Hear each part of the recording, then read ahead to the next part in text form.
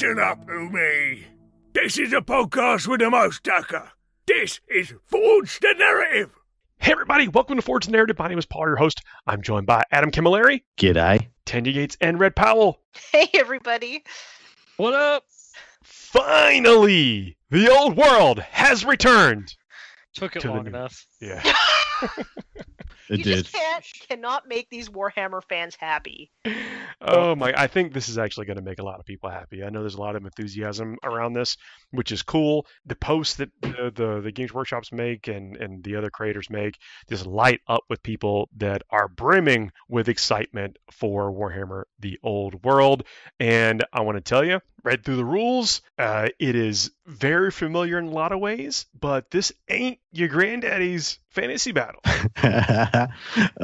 It is a fresh new take with a lot of brand new stuff into what we know and love about this rank and flank system that some people, literally came up with. It was the first game that a lot of people played, and they've gone other places since. Well, it is back. Everything you know and love has returned with some extra spice, and in a lot of ways, and a lot of things have been modernized out of this. A lot of the old ways in which we would play a battle have been, changed to bring up to modern customs, modern sportsmanship expectations, and things like that have been enshrined. That's what I like in this rulebook. Oh, I like a lot. I mean, I like it. Well, I shouldn't have been qualified. I like all of it, but there's some things in here talk about even movement. And things like being forgiving when you are right on the edge of the board and that kind of stuff is like all kind of factored into the rules to where you can kind of play smooth. When did y'all start playing? Like, for reference. I'm not telling you. No, I want to hear.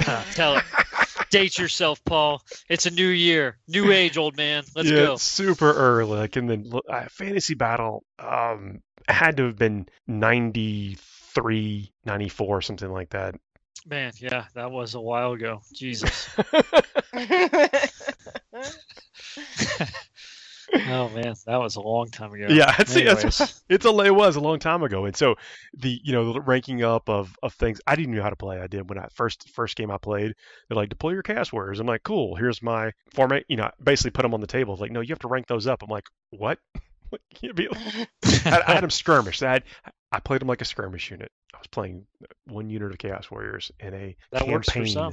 That yeah, right. It's but not Chaos Warriors. Nope, definitely. But anyway, I since came around. Very much enjoyed the game. My beginning faction was Chaos Warriors of Khorne back in the day. Wow. Did you paint them what would now be known as Blood Angel Red? No. Oh wow! Does the lineage go back that far? Yeah, everybody's seen the connection here. Burgundy and black is what I did. I actually tried a quartered paint style of burgundy and black. Yeah. And what about you, Adam? Red, yeah.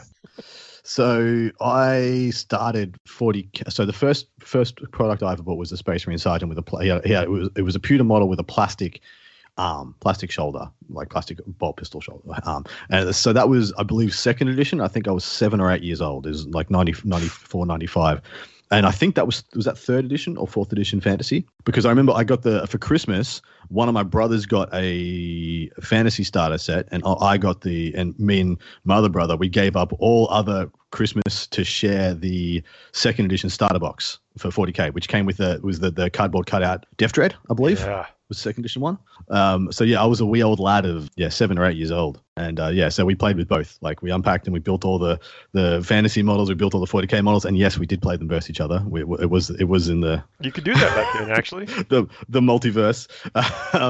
But then I truly got back into it at the end of 7th edition fantasy, and then played all the way through 8th edition and the end times. Oof, what a time. Tanya, what about you? Is it Age of Sigmar, or did you play any fantasy at all? No, I did not play Warhammer Fantasy Battles. I started with 40K, and then that was right at the time where people were like burning their fantasy battle armies online, and I was just like, that's a bit extreme. I could have probably bought those models instead. But yeah, look at them now. yeah, I bet they're kicking themselves for that. But yeah, I never really got to experience fantasy battles. I've never really played like a rank and file type miniature game before. So yeah, that's we talked a bit about rank and file And those are because you have to actually create ranks and formations, tight marching things with your armies, and we can describe them here in a minute. But that was something that was specific to those reenactment type games. It was, yeah. Fantasy's always been that bridge between the historicals and the fantasy IP. Kind of the historicals being, you'd think about the Napoleonic kind of stuff. I do riff on that at some point. I've been like, every hobbyist gets to an age where they can either go into model trains or Napoleonic historical battles. It's coming. The choice comes for us all. But definitely the rank and flank style game kind of spawned from that genre. And of course, the Napoleonic kind of stuff has been around for hundreds of years. It started off as I believe, a way for people to envisage battles, and demonstrate them and do them in demonstrations and plays and how things happened and all the historical things people wanted to show off in courts and kings and all, impress people with their tactical acumens. And now we do it. Yep. Some of the stuff we were talking about. I don't know if we necessarily impress anybody, but sure. I'm impressed, Red. You always impress me. Well, thanks. What we were talking about a couple of minutes ago is, talking about kind of making a smooth experience. We talked about this. We're talking about the Legion Imperialis book. There's a whole section here or a paragraph about takebacks and changing your mind or whatever. Basically, look, be friendly with your opponent, but once the dice are rolled, that's your thing, and then.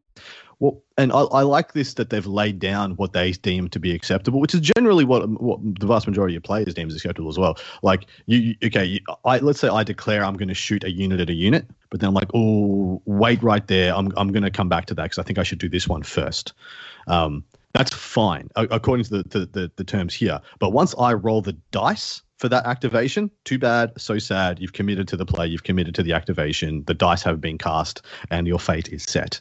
And that's pretty much what they've delineated here. And I just love that that's enshrined. And I think it's one of the first pages of the rules once you get past the opening kind of fluff and lore of this new old world setting. It gives you a section here that basically these are the general principles of how dice work. What is artillery and scatter dice and things like rerolls and whatever kind of sets you up for terms that you're going to encounter or situations you'll encounter later on as you start moving through the game. Templates are very much back. I'm telling you, why have I been hanging on to these orange templates forever if they're just going to keep releasing them in games? That's true.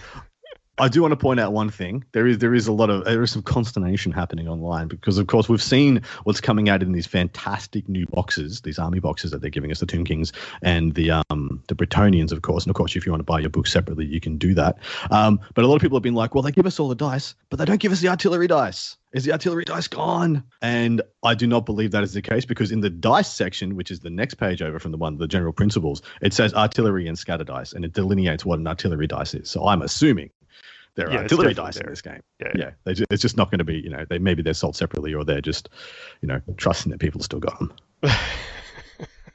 So the templates also, it's now, well, it's not now. I shouldn't say now. Like, we're going to be talking about what many will consider a reskin of an older game. Yeah, for sure. But I don't know that that's necessarily the only way to look at it because there are some of these fresh takes on here. And I think what I'm about to describe with templates is the way that it, at least I remember it being when I was heavy into Fantasy Battle, is that you place the template wherever the template lands. Anything wholly under the template is hit automatically. Anything partially under the template, you have to roll to see if they're caught in the blast. Yeah. So in 8th edition, and certainly in other editions previously, I think 6th edition right now is generally agreed to be the edition that long-term fantasy players call the most complete or the most well-rounded or well-balanced. At the end of 8th edition, especially with the end times, because things got a little bit spicy, there were quite a few what we would call now feel-bad interactions in the game of 8th edition. The overwhelming majority of those, and I haven't done extensive testing or I haven't read through every single paragraph to commit it to memory, but I've skimmed through and read through just about everything in this rulebook, and the overwhelming majority of the things people complained about in previous editions have been remedied.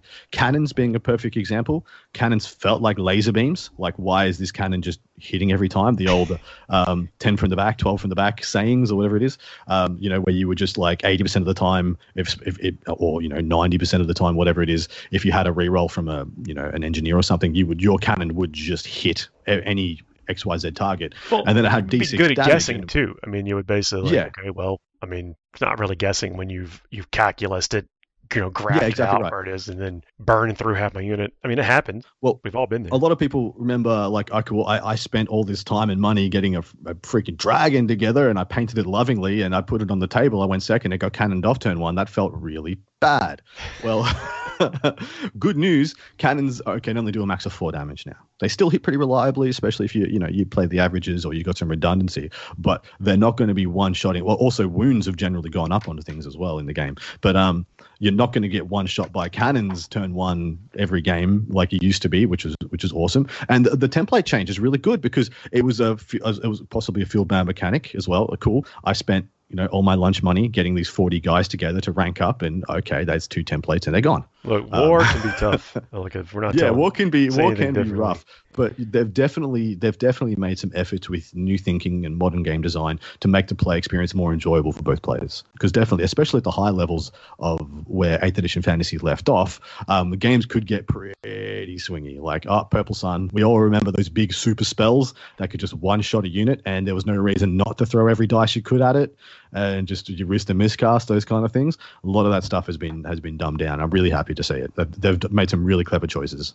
The game goes to pretty good lengths to tell you what base sizes things should be on, which is nice. That is not always the case. There's been quite a bit of consternation about this as well. Who's going to have to rebase their stuff?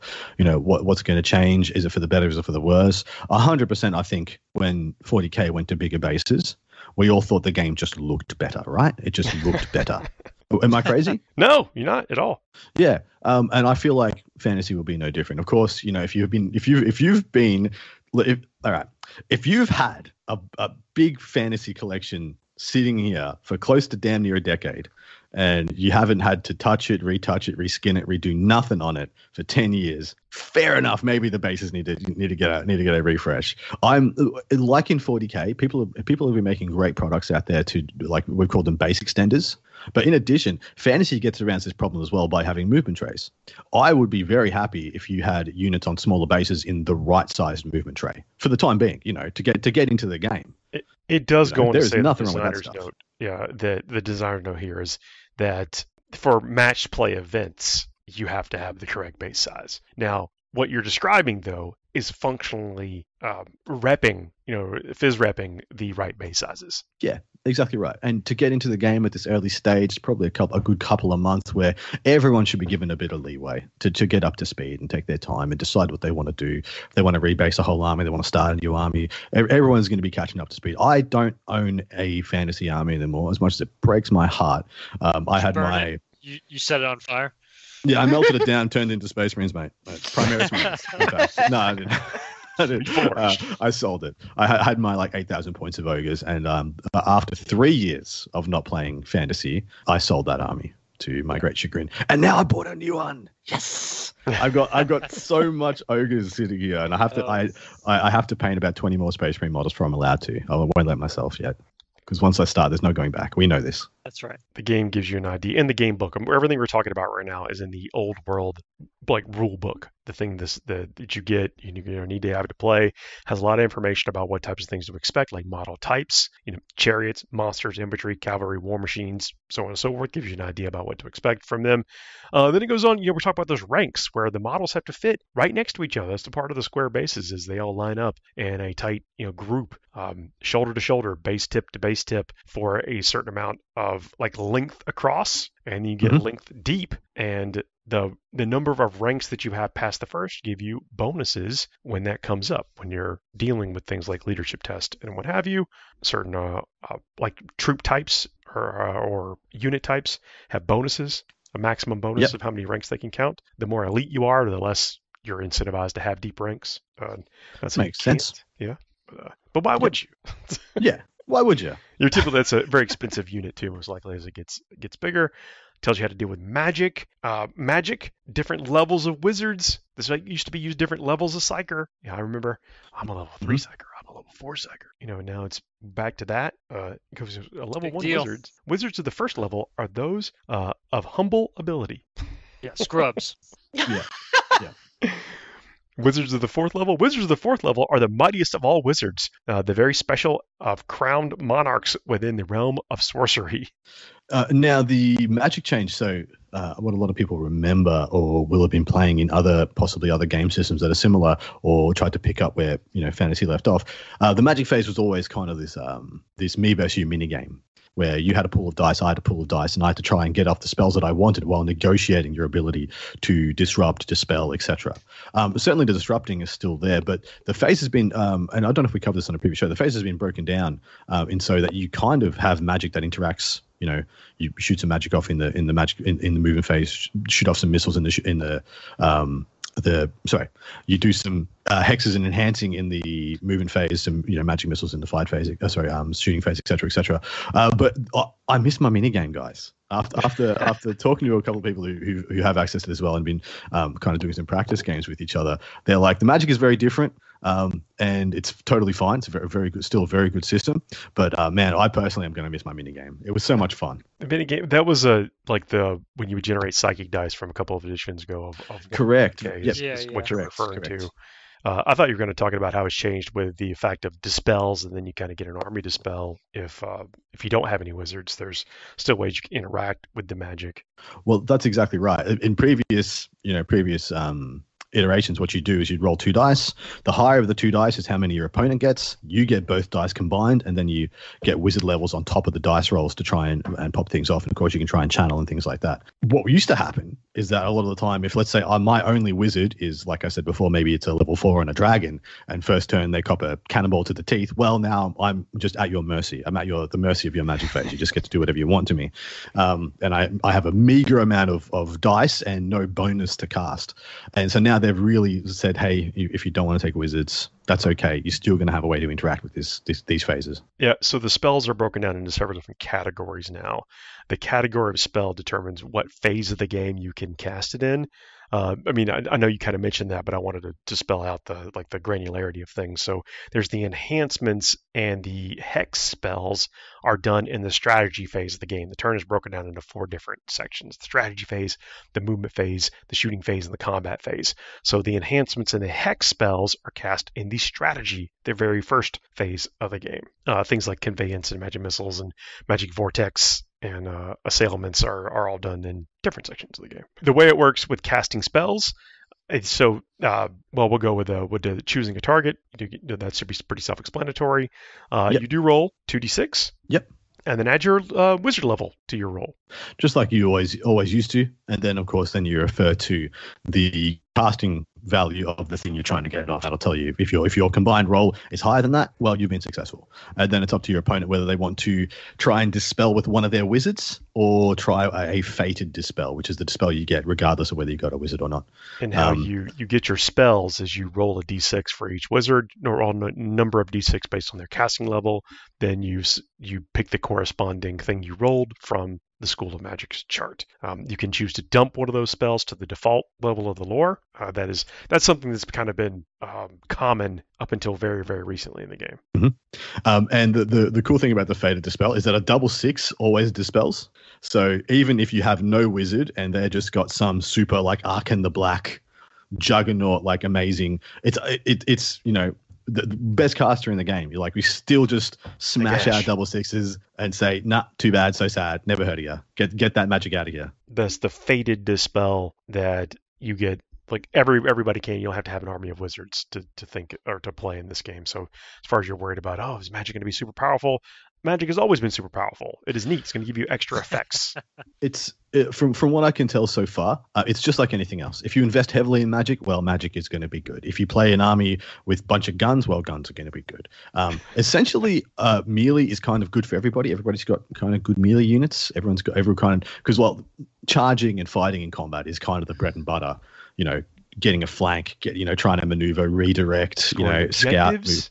Yep. So it's where you put your points. And as we know, it looks like we're being incentivized to play a 2,000 point game. That's the number that Games Workshop seems to be pushing us towards, which makes all the sense in the world that they want 2,000 points to be the standard across all game systems, because that it is what it is for AOS and 40k at the moment as well. So it makes all the sense in the world that would be around about to that. But unlike many other systems, we have a much more rigid or defined, amount of units we can take per 1,000 points, and things we have to take in every army. Like I'm playing ogres, I have to take some ogre bulls. I have to take some stock standard ogres in every army. No two ways about it. Where that is good is that I can paint miniatures, and I know they're going to be good in every single army because I've got that how many section of troops or whatever will be basically mandatory in every army, and you're going to be able to use them. I'm going to get years of use out of those units, of those models. I can go and buy them with absolute confidence. You know how many guardsmen I have and don't use? Like, oh man, yeah, it's rough being like going through through 7th edition where sometimes I would run 100 guardsmen, or sometimes I'd run 150 guardsmen, and then all through 8th edition, loyal 32, baby, no more, no less. Let's not. Yeah, it's nice. It's good to feel that, to look at the book and be like, well, if I'm going to just play with this essentially mode to play, I know I can buy 2, 3, 4 boxes of this unit and bang, years of mileage. That's a great point. The miscast, we're still stuck on the magic stuff, is back in full effect. And if you roll a double 1 when you're doing your casting, you roll on the table. There's some things that can happen to you. Fun things. Yeah. Can you still get sucked down the hole, as we used to call it? Yeah, so the dimensional cascade. The summon magic breaks free, creating an ethereal tornado. Center a 5-inch blast template over the wizard. Every model, friend or foe, whose base lies underneath the template risk being hit and suffering a strength 10 hit with AP of -4. Now, so you're not going to go down the hole, which is good, because what used to happen is that after you put that large blast on, there was another thing where you said on a 4+, your wizard ain't there anymore. They've been sucked into the void. They've been undone. They've been unheard of. And that used to suck so much. About as much as seizing the initiative did. Yes. Well, it was the only solace that I used to have when someone with Purple Sun, a unit of ogres off the table, and they'd be like, go on, go down the hole, go down the hole, go down the hole, go down the hole. It's the only gotcha. I'll take it. It's something. Coming from an ogre player who no doubt always took the heart that caused people to miscast. So he's like constantly flushing wizards down the hole here, and he's complaining about it. I get it. They know what they did. I know what you did with the ogres. I know what you did. I did do that. I don't remember literally less than a month ago, I was doing that to people. I don't remember this before, but there is now an outclassed in the art section and in the unbinding. If a natural double 6 is rolled when attempting to the type of dispel, it automatically works, and you mentioned that, but there's also outclassed in the art. If a natural double 1 is rolled attempting a wizardly dispel, the wizard is outclassed by their opponent's skill. Roll immediately on the miscast table to see what fate befalls your wizard, changing the reference from cast to dispel and from perfect invocation to unbinding. So this is cool, because the miscast table isn't as punishing as it used to be, but it's gonna go off more often, generally speaking. Like, because you can cop it now on when you're trying to dispel as well. So you're taking a risk at all times, and I like that a lot. But it's not going to be as calamitous as what I just described. Yeah.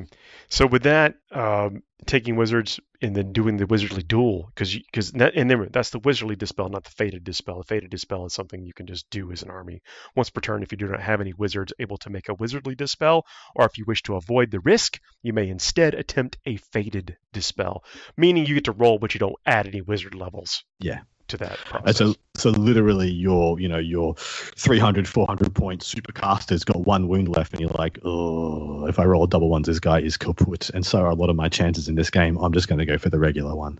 I like that they give you the choice. Yep. There are some different spell types, of course. There are some remains in play things still. That's been something that people be familiar with. It's not an endless, or I guess akin to what people might reference as an endless spell now. You cast something and it stays around for a bit of time until it's dispelled. Yeah. Well, and that part in the unbinding, I think we started to see that in the later editions, that those kinds of things coming into play. And then, of course, with the eternal spells is Age of Sigmar and that kind of existing thing that you have to dispel or what have you. I think it's cool. I think the it's an interesting way that they've gone about it. I started playing, I want to say like in 6th or 7th edition of Warhammer Fantasy, and so this really feels like every edition of every game, we talk about 40K and how the new editions have come back, and some people didn't like certain aspects of one edition or another. I do like what the direction that they're going with this, and I'm not going to say it feels new. I think there's kind of a point to that. But I also think that the way that they've gone about things, they are streamlining it and making it accessible in a lot of ways, if that makes sense. Yeah, that is a big deal, isn't it? Because this kind of in style of game, the rank and flank kind of game, more so than many others, has always felt like it's been daunting for new players. And I've heard that for many a year when I was playing actively, especially when I was doing competitive 8th edition and stuff. People would be like, "I'd love to play, but it just seems like I would have to do so much work in order to get into it. Like it would take me so much to catch up to the people who've been playing the whole time." Well, the game's brand new now. You step in, and even despite that, I think this is a much easier game to get your head around than previous iterations. Agreed. Moving through the turns of the game now, like in the strategy phase, fleeing units. We have not had to deal with that. Here we go. Yeah, units when you're on the table could be kind of become, shook. Shook, aka wiped out. Well, they now, instead of just removing models, if they fail a test or whatever, the unit actually turns around and starts trucking it the other way. Mm-hmm. And you can rally them, but there are some conditions. Like you have to, meet certain conditions to be able to rally them and get them to stay on the table. Yeah, this is a very new thing, especially in the kind of the modern games we play at the moment, where this was always seen as one of those feel-bad interactions where it's like, oh, wow, my whole unit just failed a Leadership 9 re-rollable and walked off the table, never to be seen again. And like that... But it's such a core fundamental facet of this game system. And I'm really happy they kept it in here. They have made it less punitive, like especially losing a combat. Like if you get charged by your opponent, you lose. You don't automatically, if you fail your leadership test, just run away and get run down. Yeah, that can still happen, but you can just kind of bounce off each other and go in for another combat later. So they've added some clauses and some extra T's and C's, I suppose, to make that happen. This is something to keep in mind. We'll get there as well.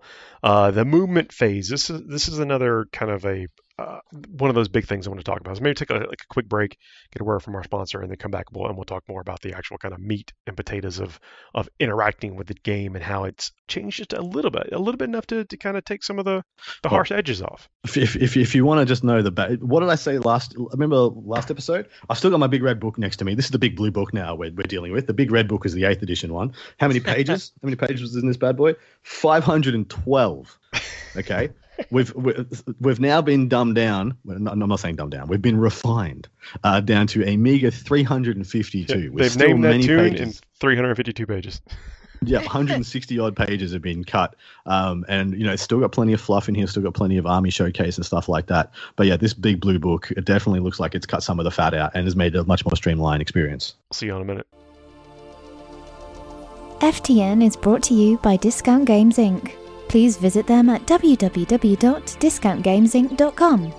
And don't forget to ask Jay about ways to save even more on your hobby projects. Hey everybody, we are back.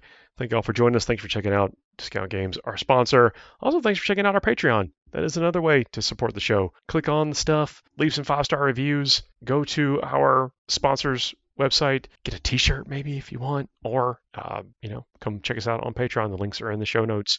Really appreciate the folks that have done that.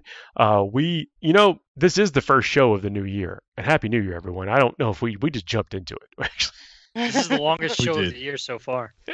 Man. Yeah, he's right. I don't like that one. No.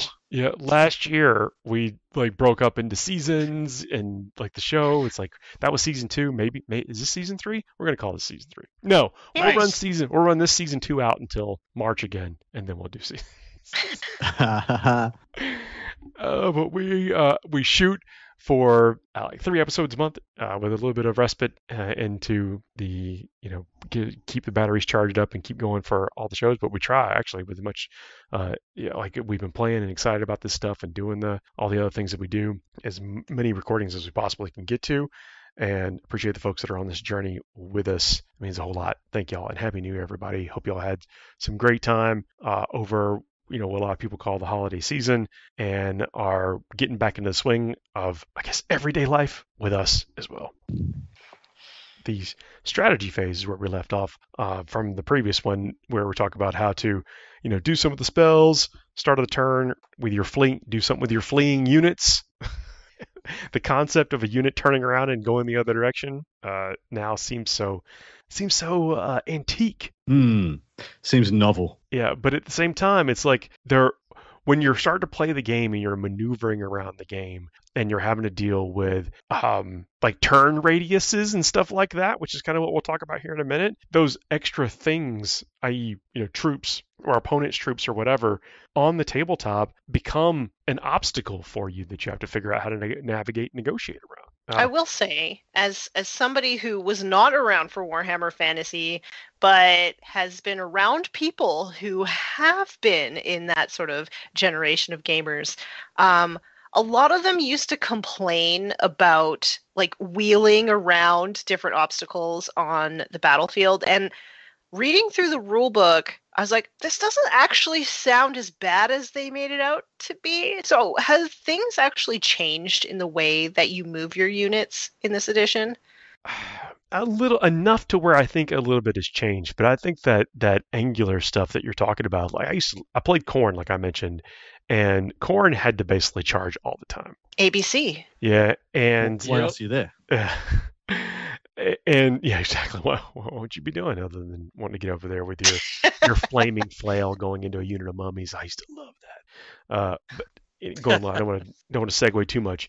But the people would always think that I'll just block you off. I'll funnel you into certain areas. And I think people honestly feel that way. They think they're going to do it. But that's part of the thrill and the strategy of a player is to figure out, A, how to do that, but also how to avoid that and how to make those obstacles less of an obstacle to you as a player. That's part of the fun, I think. And that was something that always attracted me to this. But it has gotten a little bit easier. So the movement phase is broken up into 4 different categories: declare charges and charge reactions, charge moves, compulsory moves, and then remaining moves. Compulsory moves, sometimes things have to happen in a certain way. Used to be Goblin Fanatics, would always have to go to move some way, move randomly or whatever. What's some other things? There's some Skaven stuff that did that. I'm sure there's a lot of different examples, but compulsory moves, sometimes you don't get to control the full movement of some of your pieces because they're like out of control war machines or there's like momentum. Some of the chariots, like the monsters would go crazy. It reminds me like Chaos and the Hell Cannons. If they went crazy or something, they'd start. Yeah, that kind of stuff was funny. Yeah, it was. And in addition to that, it was like the Doom Wheel, the Hell Pit Abomination. I know. Also, the Mangler Squigs used to be like, well, I'm just gonna. Essentially, you get to point them in a direction of your choice, and then they just move as far as they move. I used to be so good. I was just pulling the ripcord and just letting the lawnmower go. So some of the charge reactions: stand and shoot. Just like that. If a unit has a ranged attack, they can stand and attempt to fire at the oncoming charging unit, or they can flee and get out of there. When a unit chooses to flee from a charge, it flees directly away from the charging unit. Pivot the unit about its center, so that it's facing directly away from the center of the charging enemy unit. So I had to mentally rewrite how they've spelled center in this book in my brain. Poor guy. Well, because it's spelled correctly. Let's go. After pivoting, the unit makes an immediate flee move. And these are, of course, these types of moves are described in the book. Should a fleeing unit not run far enough, it may be run down and destroyed by the charging unit. Yeah, it could be an issue. One of the biggest things I'll say about the difference between this game and just about every other game that you could be playing at the moment is the fact that the charge phase is the first thing you do in the turn, essentially. There is a kind of a pseudo command phase, they've called the strategy phase now, where you'll lay out some buffs, you'll do some bits and pieces, you'll do some auras maybe or whatever, but then you charge. So your whole turn is setting up for the fact that the first thing your opponent's going to do is possibly punch you in the mouth, and the whole that is why this game will feel fundamentally different to everything else you play, because unlike AOS and 40k, where you move, then you shoot, then you charge. Now you charge and then you shoot, then you fight. So even though you charge and your first thing will be making combat, you don't fight until the end of the turn. So you charge, try and get off the buffs.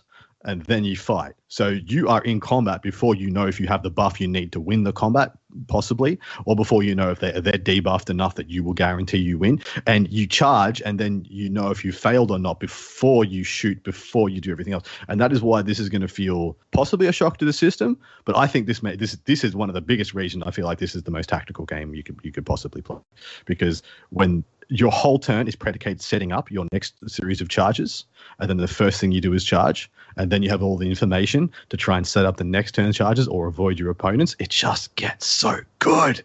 It gets so crunchy. It gets so spicy. I think you hit on something there about the different pace of the game. Charge moves too. You have to roll randomly to see how far you charge. So we're kind of all used to that part. But what we aren't used to is if you fail that charge, you kind of putter out there a little bit. Like you actually do some stumble moving forward. Yeah. You become easy to charge for your opponent. So I like that little bit of risk there. That is. Well, what the risk of we're describing it is what you just detailed, is that when your opponent then gets to do their turn, you're now in this maybe potential predicament. Yeah, and you don't charge as far as you used to. In previous, it's probably in 8th edition, the most recent edition that Games Workshop had of this similar system, you would charge 2d6 plus your movement. You no longer charge that far. There are ways and means to get close to charging that far, but the charge move now is where is it's d6 plus your movement value. Yeah, or it's 2d6 take the highest. Oh, right. Units. Possibly even 3d6 take the highest. Or re-rolls and +1s and +2s. But there used to be cases in previous editions where you could be executing 18-inch charges pretty reliably and stuff like that, where you'd be movement 8 plus 3d6 take the highest 2 with a re-roll or a plus. And yeah, you would just yeet across the table really, really well. And now it's not going to be as much. There's going to be more turns of positioning and jostling, and then the fights are not going to be as punishing as they used to be. So we're going to see a bit more of a grindy, nuanced game rather than what 8th edition felt like, at least, and a little bit of some of the other versions of the game that have spawned since was jostle, one big turn, game over. Is what a lot of old fantasy high level games felt like, and now it's going to be position, go, charge, fight, win, position, charge, fight, win, position, charge, fight, win. And I think it's going to make a lot more of a fleshed out full turn 6 turn, 5 turn experience rather than jostle, pink sunned, then I got charged and I lost the game. Sorry, pink sunned. Yeah, I don't know what that spell is. What stat check would Pink Sun be? Purple Sun was initiative. Fashion? Fashion check? Far off in fashion check. Fashion check. That sounds right. Yeah. Pass a fashion check, please. No. The yellow pants, no. I mean, obviously the Bretonians have that under control. Though. Yeah, they would. Oh, it would be a pageantry check. Yeah, that's more fantasy. Your banners are unpainted. Yeah, we go into the compulsory moves where we're just kind of describing how that works. Fleeing units, then units that have failed to rally continue to book it during the compulsory moves too. That's one of those things that comes up. Probably will come up more often than maybe a fanatic going around there.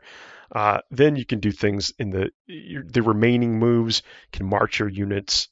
Basically, if you get a little bit extra, if there's no enemies within certain ranges, and then the maneuvers. This is the part that I think is a little bit easier than it has been in the past. It kind of goes into detail about how you like the point that you pick and how you maneuver from. It gives you some pictures and that kind of stuff. But then it also goes to talk about how if you go off the board a little bit, whatever, the degree in which you go off the board. What they've called it as well, they called it the end of the world. Yeah. The rule is called the ends of the world, because that's what we used to treat the battle edge, the edge of the table. It's a well-defined concept. We still do that today with 40K. We do. And Sigmar, I think. Well, in 40K, it's enshrined in the rule. No part of any model can ever, go off the table. Unless it's an aircraft, and any part of an aircraft goes on the table, that thing is straight into strategic reserve. And so if this one says, the table edge isn't the end of the table, you can't end any part of your model off the table. But if a maneuver would take you off the table and then you would end the maneuver completely back on the table, that's totally fine. The corner, specifically the corner, is perfectly acceptable for a corner of a unit to cross beyond the edge of the battlefield during a maneuver, provided the unit is able to end its movement completely upon the battlefield. Yeah, I think that's a fantastic rule. Fantastic addition. It's going to cause a little bit of debate, I think, from it is. players. What is a corner? but at the same time, I'm happy that it exists, and I think we can all agree the corner is obviously just a little tip, right? Oh yeah, for sure. It's just the first 3 to 6 inches of the unit. Well, larger models have larger corners, don't they? That's right. That's right. Yeah, how big's your base? You got a unit of blood How long's a crushers, piece of string? you know. But it is cool that it's there and it's addressed, and I like that because what that Me too. does is it allows a little bit of more permissiveness in this style of movement, which I think it can be frustrating to some players. Correct, in certain situations. Because there's many situations where you can almost checkmate an opponent's unit using the board edge. Because you would put, like, let's say I had just a little. For ogres, a saber tusk, a single model unit, and it would march up. And there's a unit that is like, let's say, an inch away, from the side of the table. I would march up, and I would put a unit like literally an inch away from the side of them, so they couldn't move sideways to pivot around it. And then I would just march a ultra deadly unit that didn't want to risk failing a charge, because if it failed the charge, they could maneuver around it, and I would just march them an inch away right in front. Now, previously, there was nothing that unit could do to escape that. They could reform and they wouldn't get out of the charge arc. They could, turn around or change their facing, but there's nothing they could do to avoid, getting absolutely destroyed next turn. This gives them a way it means to do that, because it always felt bad. It felt awkward. It felt like I shouldn't be able to checkmate people like that.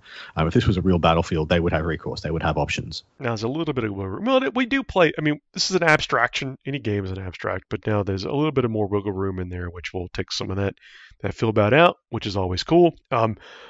We've talked about ranks and flanks, and we haven't specifically addressed it, but there's also your unit will have a rear, like a defined rear, because you will have a defined facing for your unit as well.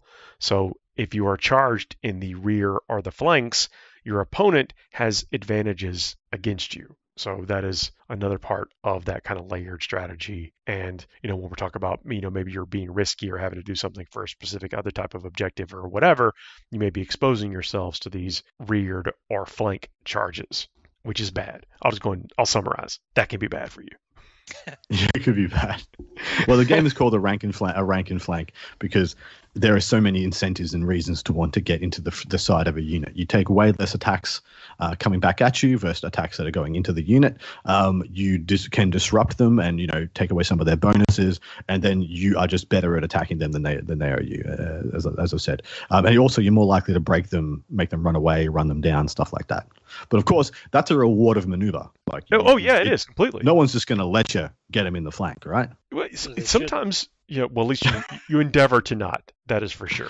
Yeah, but and always when we talk about games like this, getting flanks, getting flank charges, getting rear charges is one of the best skill expressions in the game. It's one of the best ways to show skill at this game, because the movement phase is all encompassing. It's all powerful, because the movement phase is the charge phase as well.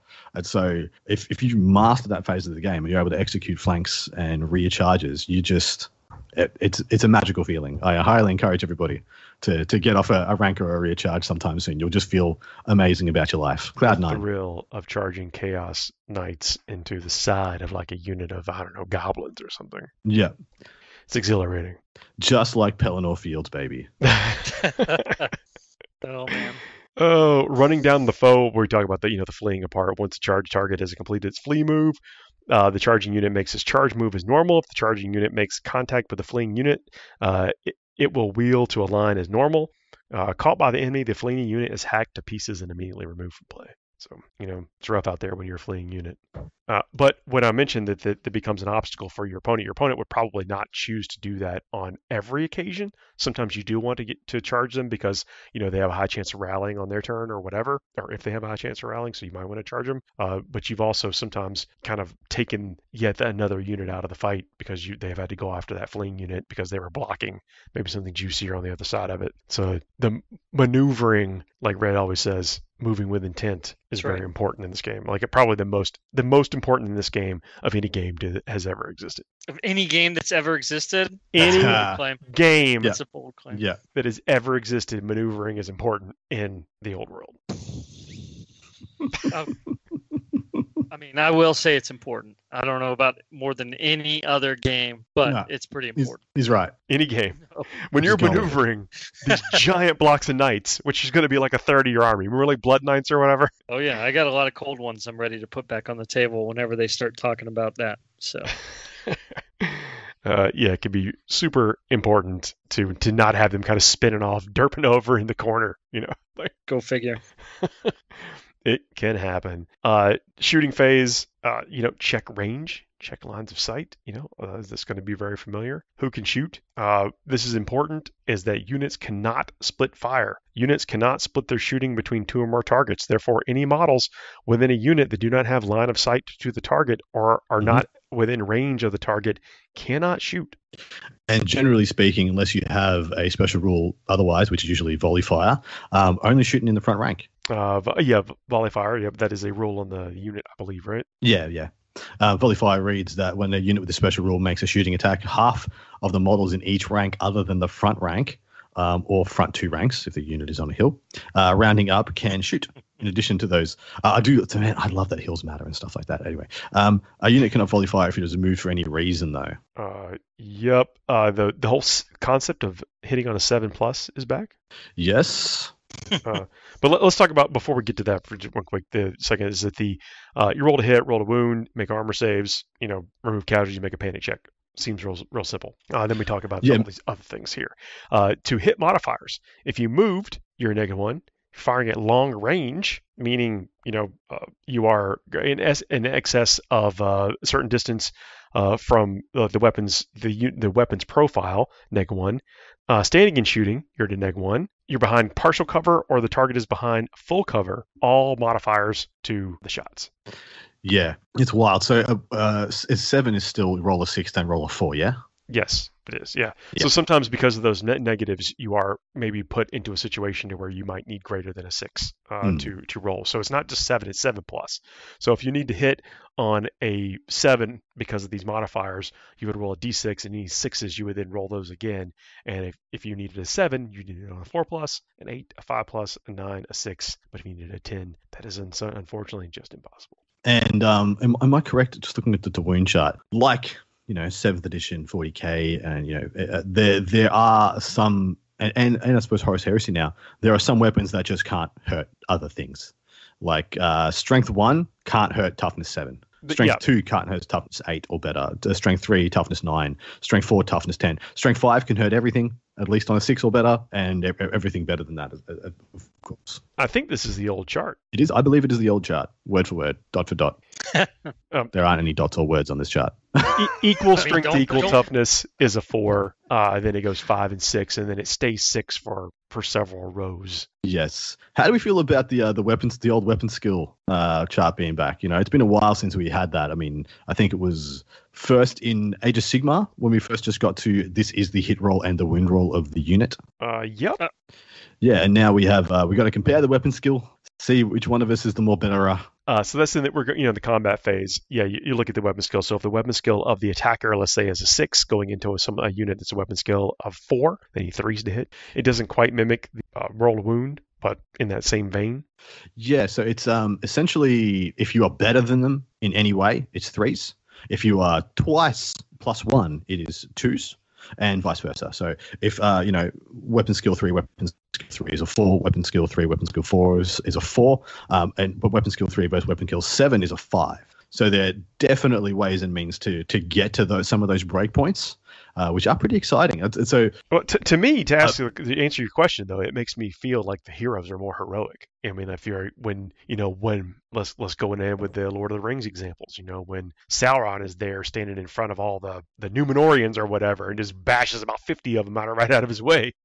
I feel like he's got a weapon skill 10 and they've got a weapon skill 3, and that's why they're having a hard time coming back on it. And then Isildur used all his hero points and got off one little slice.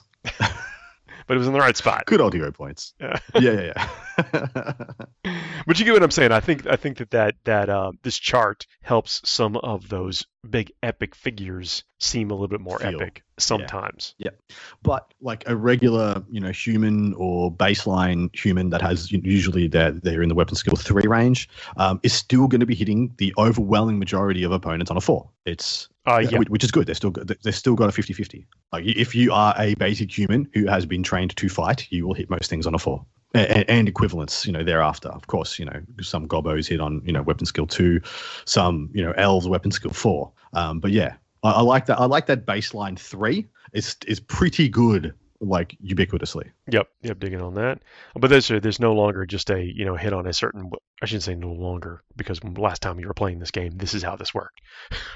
Yeah, it's correct. As far as like game concepts of what people might be familiar with now, if they're jumping into this fresh, there is this now chart you look at. It's nothing that I don't think it's a cumbersome chart. I think it's something that you kind of pick up on the vein very quickly. Yeah, pretty quick. Another big change in the fight phase, which they did tell us about a while about in one of the almanacs, and they've reiterated here in the section we're looking at the moment. The whole front rank fights, regardless of the frontage of the units, because what used to happen a lot of the time is some with a Chaos Lord that had a 2+, a 1+ rerollable armor save back in the day would charge out of its unit into another Doesn't unit. That sound like so much fun though. Can you just it's what I live for. Yeah, would charge out of their unit, and so that means the unit didn't charge. Right now, the unit didn't charge. The single model charged out of the unit into your unit that didn't have any, rend or AP, and they would just sit there all game because only 3 of as a cavalry base, only 3 of your guys got to fight them, and the rank behind them, and you just there all game, and it just kept you there all game in your big block of halberdiers or whatever, swordsmen. And now the whole front rank fights, and it's suspending the disbelief that the whole front rank would envelop the front rank of the opponent, which sounds a lot more like what would happen. The Macedonian phalanx be like, should we break formation and just kill these dudes? Nah, stay where you are, mate. We're good. No, that was. Look, yeah, it's very formation back then. You got to stay tight until you break, and then it's chaos. Yeah. We're jumping ahead a little bit, but to close out this show, we'll talk about like the combat results. We talk about that it's detrimental to get charged in certain situations. So once every model engaged in the fight that we're talking about close combat fighting, the charge element of it has fought, you must determine which side has won the round of combat.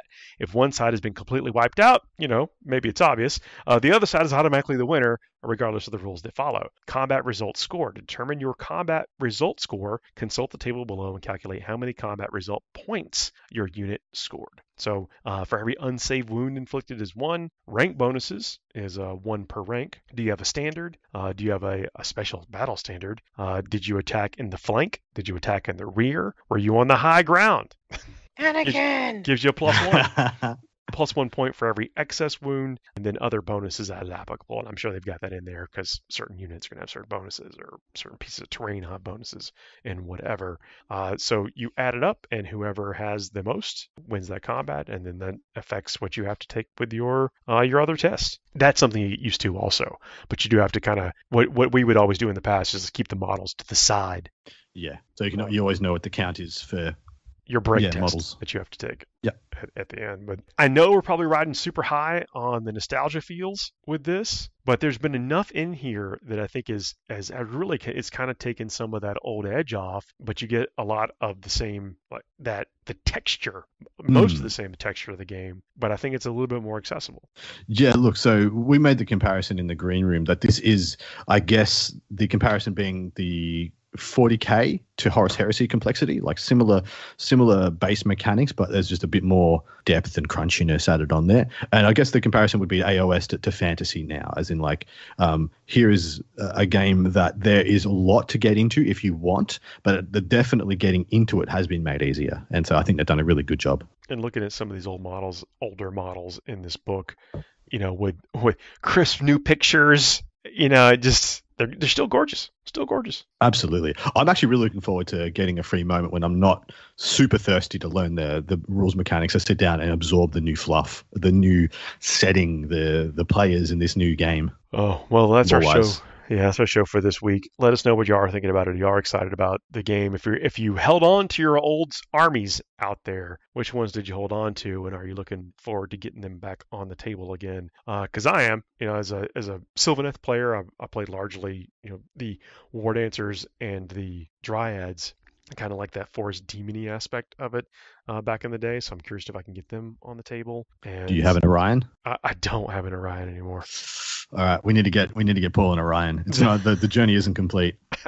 This is a great model though, Beck. The horn and the spear and The stuff. dog and the doggos, yeah.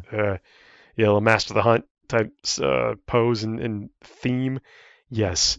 Hey, all that said, excited about this, and I hope you all are too. And if you are excited for any reason, let us know. Look forward to hearing about it. I also look forward to talking to y'all next week. Can't wait. Happy New Year, everybody. Take care. Bye, Boy. everybody.